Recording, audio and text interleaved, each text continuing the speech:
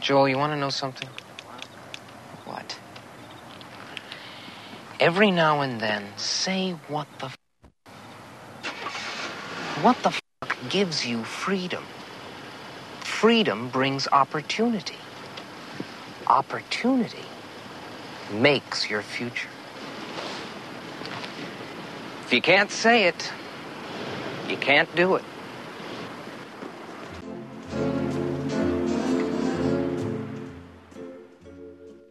Welcome to Sailing in the Mediterranean podcast. I'm your host. My name is Franz. I just snuck out of Turkey under the wire. Let me tell you what I've been up to since I haven't done a podcast in about a month. And part of the reason is a lot of the people I wanted to interview said they were interested in being interviewed and then haven't responded to my follow-up emails. So if I don't have any content to pass along, I'm not going to really try to force myself to put out a podcast on a weekly basis. Before I get on to the main body of the podcast, I wanted to make a couple observations on what I see taking place in Turkey and what I've seen taking place in Turkey over the last 14 years. Now, Erdogan has been in power for 14 years, which is about as long as I've been in and out of Turkey. Now, I've been in Turkey not a full 14 years, but about 14 years ago, I first entered Turkey. And of course, I took my boat out for 3 years while I was sailing Croatia. But during that 14-year period of time, I've had a lot of contact in Turkey. When I first visited Turkey, the country was not doing very well economically.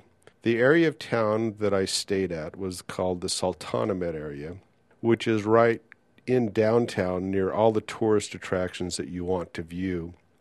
The Blue Mosque, the Sultanahmet, the underground cistern, the Spice Bazaar, and the regular bazaar.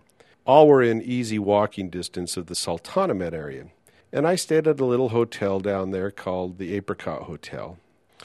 And it was a great hotel at a wonderful price. I think my family and I paid around $30 a night for the hotel, maybe $35 a night. Well, over the years, just looking at the Sultanahmet area, they did some massive public spending to improve that particular area. New cobblestone roads were put in. The hotels that were down on their luck were bought out and spruced up. The Apricot Hotel that I stayed at, prices kept going up and up and up and up. And pretty much at some point in time priced me out of even going down into this area. Now, it's great for the economy. Tourism was booming. But this was a lot of public spending, a lot of deficit spending. In other words, the government printed up money or borrowed money from overseas to do these infrastructure projects. Not only that, the road system was vastly improved. Brand new freeways were being built everywhere you could look at. New airports were being put in. Probably 3 of the airports that I've flown in over the last 14 years have been totally torn down and rebuilt, or new airports have been put in their place and the old ones were shut down. And the economy of Turkey has done absolutely tremendous. There's been a huge building boom of chateaus and houses and vacation homes along the coast, which to me is like this ugly blight of what I call sugar cube houses covering the hillsides of the coast now. So there's been massive real estate development, massive borrowing, massive public spending. And during my period of time in Turkey, there's been 3 separate currencies. And I've talked about the devaluation of the Turkish lira over the years and why I don't walk out of the country with really any Turkish lira in my pocket. And I made the mistake this year of coming home with about $100 in Turkish lira, which I thought, I should just turn it in and get my money, but I didn't, and it's going to be devalued substantially by the time I get back. With this coup attempt in Turkey taking place, and I have strong suspicions whether it was a coup attempt or a false flag event, people are not going to be traveling in Turkey, and that was their one bright spot for their economy. Tourism was the biggest part of their economy, or one of the largest parts of their economy. And that is going to die quickly.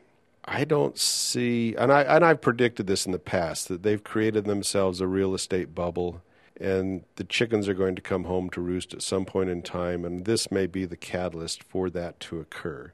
With Erdogan basically moving the country from a secular state, which was put in place under Ataturk, to an Islamic country, their hopes of joining the EU are pretty much out the window.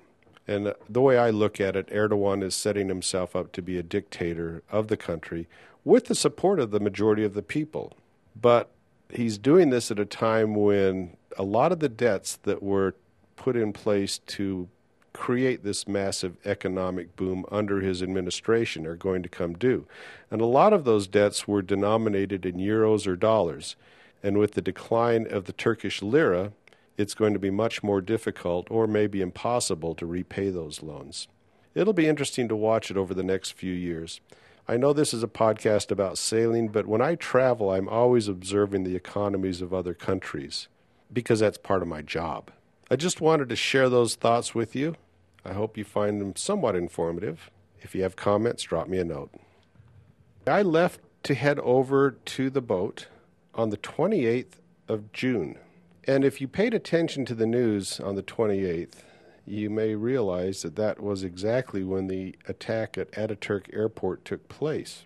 Well, let me tell you what happened. I had a flight out from Salt Lake City on Air Canada to Toronto, and then later on in the afternoon, a connecting flight from Toronto directly to Istanbul. And for me, this turned out to be, number one, the least expensive way to get over to Istanbul, and number two, the least time. It was the most direct route. It took the least amount of time for the entire flight. Well, the flight from Salt Lake to Toronto was uneventful. Toronto Airport's a highly efficient, beautiful new airport. And given the choice, I'd rather fly through Toronto any day than JFK, which to me always feels like a third world airport. Anyway, I arrived there, and I'm sitting in the lounge waiting for my flight to take place, and I go check at the gate, and it's been delayed a couple hours.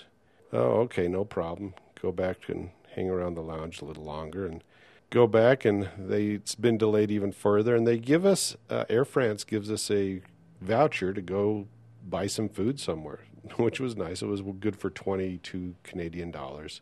So buy you a nice hamburger at the restaurant there. So as it turns out, they finally canceled the flight due to the airport attack, the bombing attack of Ataturk Airport. So this is the first time something like this has ever happened to me. I wasn't sure what was going to take place. And I'm just glad I was flying on Air France. I hate to say it, but the U.S. airlines have done everything in their power to piss off their customer.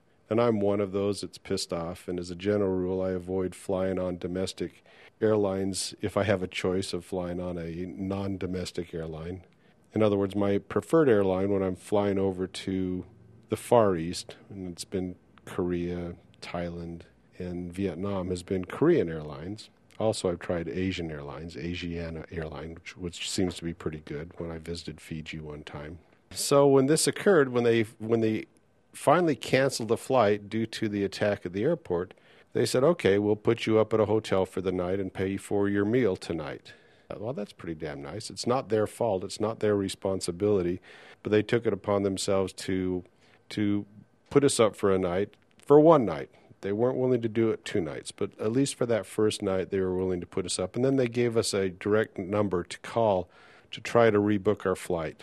Well, so the first night goes by, I have a nice meal, and the hotel they put us up at is a decent hotel. It's not a 4-star hotel, but it's probably a good 3-star hotel.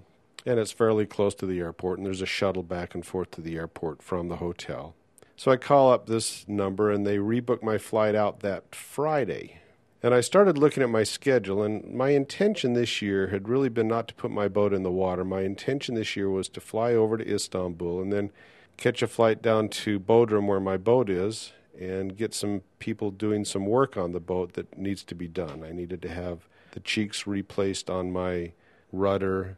I had a few other odds and ends of woodworking to do. Now I have a great woodworker over there that built my bowsprit, and I was going to have him do some work. And while I was sailing with my friend Neil in Sweden, he would be working on that. And when I returned, I would fly back down to Bodrum, make sure the work was done, and then fly out. That was pretty much my planned summer, and that was going to be about a month. Well, as it turns out, once my flight was delayed, I wasn't able to get to Istanbul in time to get down to Bodrum to get any work started. So when I flew to Istanbul, I was there for one night, and then the next morning I had a flight directly over to Stockholm. So I got to thinking of it while I was sitting there and saying, well, all right, this sort of kills my plans on having work done on my boat. I could have gone back down to Bodrum and hoped that the work would be done in the time I was there, but I just didn't want to bother with it. And I just had a gut feel that told me to get out of Turkey. And I'm a fan of Turkey. I like the Turk people, and you've heard me tell that in many past podcasts. I've had so many random acts of kindness in Turkey. But I had this gut feel that this was not the year to spend too much time in Turkey. So I rebooked my flight out of Turkey, not on my original date, which was going to be the 27th of July, but on last Friday, the 15th of July. And I stayed at a hotel, which is about maybe 10 minutes away from the airport, so it was a very short cab ride, so it was easy for me to get a cab from my hotel back to the airport relatively quickly. So anyway, I fly back on the night of the 14th from Sweden, and I spend one night in the hotel, and then the next morning I'm out of there and back to the hotel to catch my flight back to the United States, which, as I recall, left at 11:45. And again, this flight was Air Canada, and the flight was from Istanbul to Toronto and then Toronto to Salt Lake. And, of course, coming back, it's all done in one day. Going over, you lose a day going over, but coming back, it's a real long day, but it's all done in one day. So I get on the flight, and I arrive in Toronto, and I pull up the news, and lo and behold, there's a coup attempt taking place in Turkey, and the airport is closed. The airport, as I understand it, is now open again, but people that had planned on flying back just maybe 2 or 3 hours after I was flying back were stopped. They shut down the airport, and it was closed for a couple days at that point in time.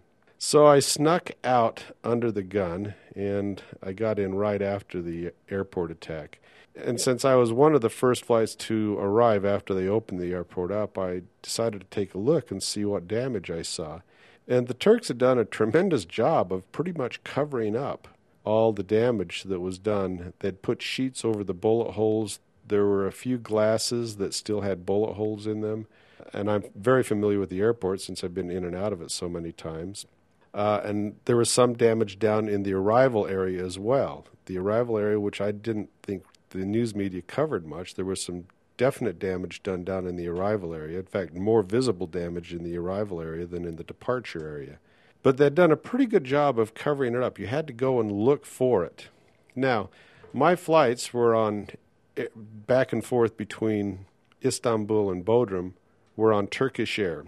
And since I decided to cancel my flights back and forth to Turkish Air, even though the tickets I bought were non-refundable, I went to the desk in Istanbul and they refunded all my money for those tickets. So they took pretty good care of me, in my opinion, on that as well. So anyway, let me talk just a little bit about what Neil and I did in Stockholm. And then Neil and I will do another podcast later on and talk a lot more in detail about our trip there. Well, I arrived in Stockholm on July 1st. Neil met me at the airport, and we took the Flygbus, I think it's called the Flygbus, in from the airport. Nice, modern bus, and it's the least expensive way to get from the airport into the center of Stockholm. We spent the night on the boat, and we stayed at a marina that's very close to the amusement park in downtown Stockholm and very close to the Nordic Museum in downtown Stockholm. Very good location, nice marina, good facilities. We spent one night there, and the next morning we headed off. And we had to do a bunch of grocery shopping ahead of time, and so we really didn't get out of there till around 1 o'clock in the afternoon. And as we leave the marina, we go out to try to head out, and we're stopped by a committee boat for a regatta that's going on. And they say, we have to wait. And they said, another 2 hours. And we're saying, that's nonsense. But we wait about another half hour, and we say, well, let's just try to go down. And we do. We basically follow the regatta out to their final point. And during the next, I arrived on the 2nd, and I flew out on the 14th of July. So what is that, 12 days? 12 days. So through the next 12 days, we visited a lot of islands in the Swedish archipelago.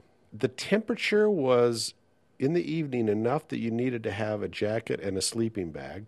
And during the day, you might wear a jacket. You might wear, as a general rule, we were wearing long pants, but there were a few days where we had short pants on.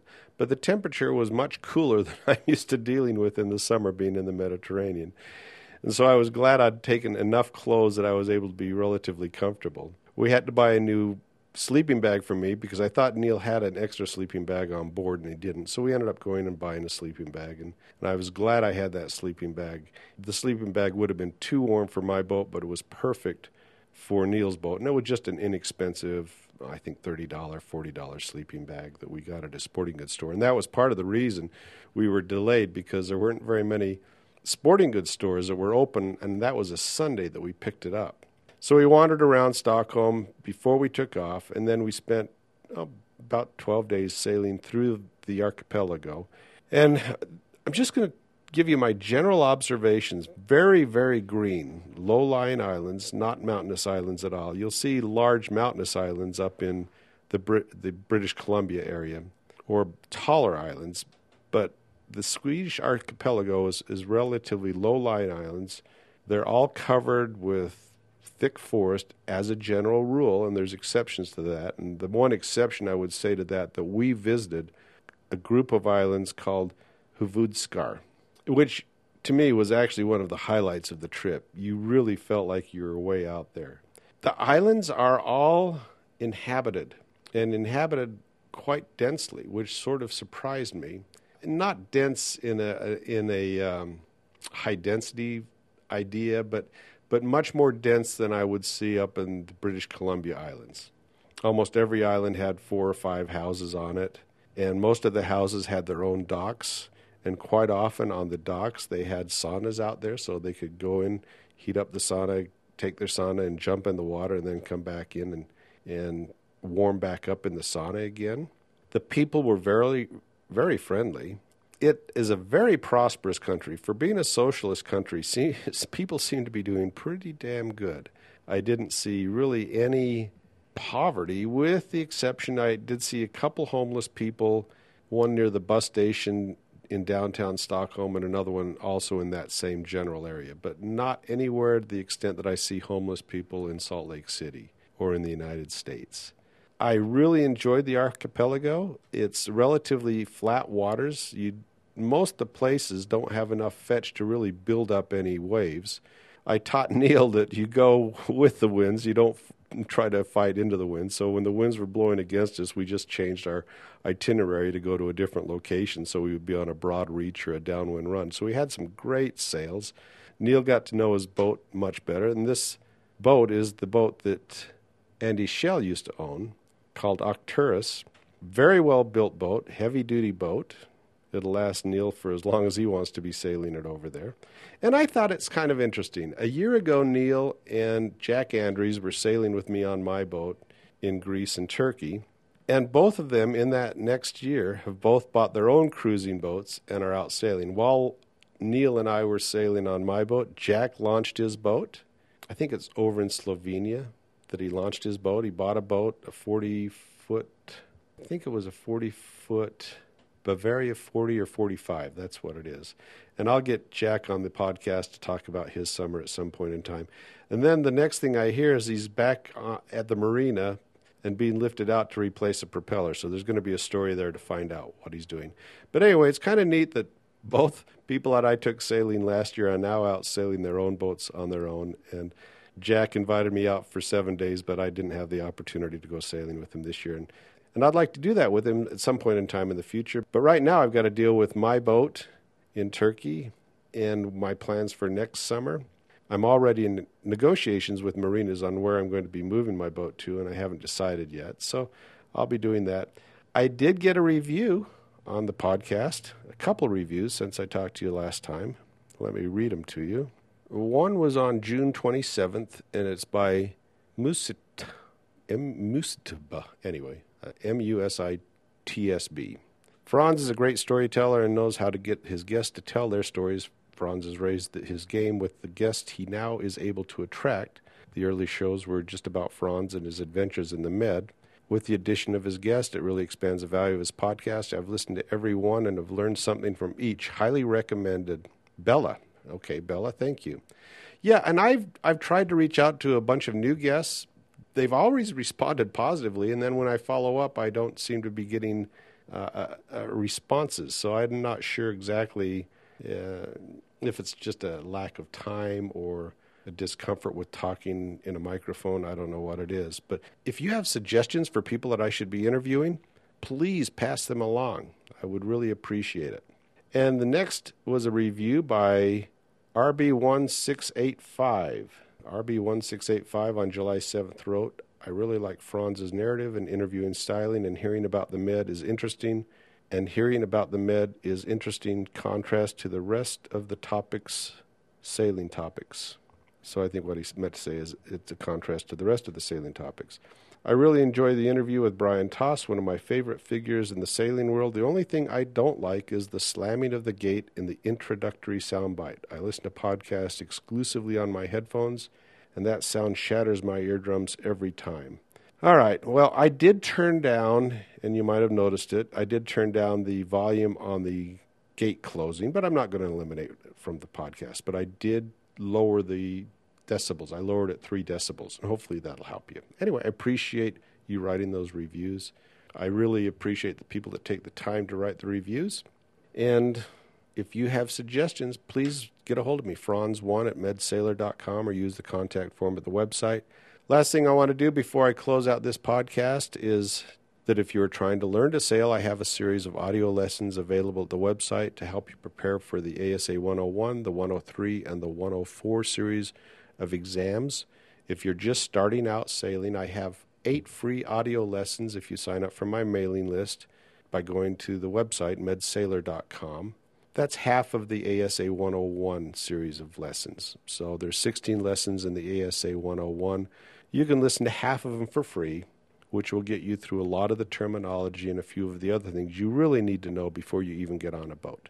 So let me suggest you take a look at that. And again, I look forward to hearing from my listeners. If you have suggestions, please write me. And that's going to be it for this podcast.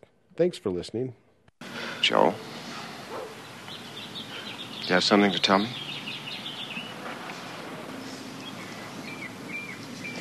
No, I don't think so. I just got off the telephone with Bill Rutherford. Princeton can use a guy like Joe. What? Princeton can use a guy like Joe. His exact words. That's unbelievable. You're as good as in. I knew you could do it. Haven't I been telling you, every once in a while, you just gotta say, what the heck, and take some chances. You are so right. You've made me very proud.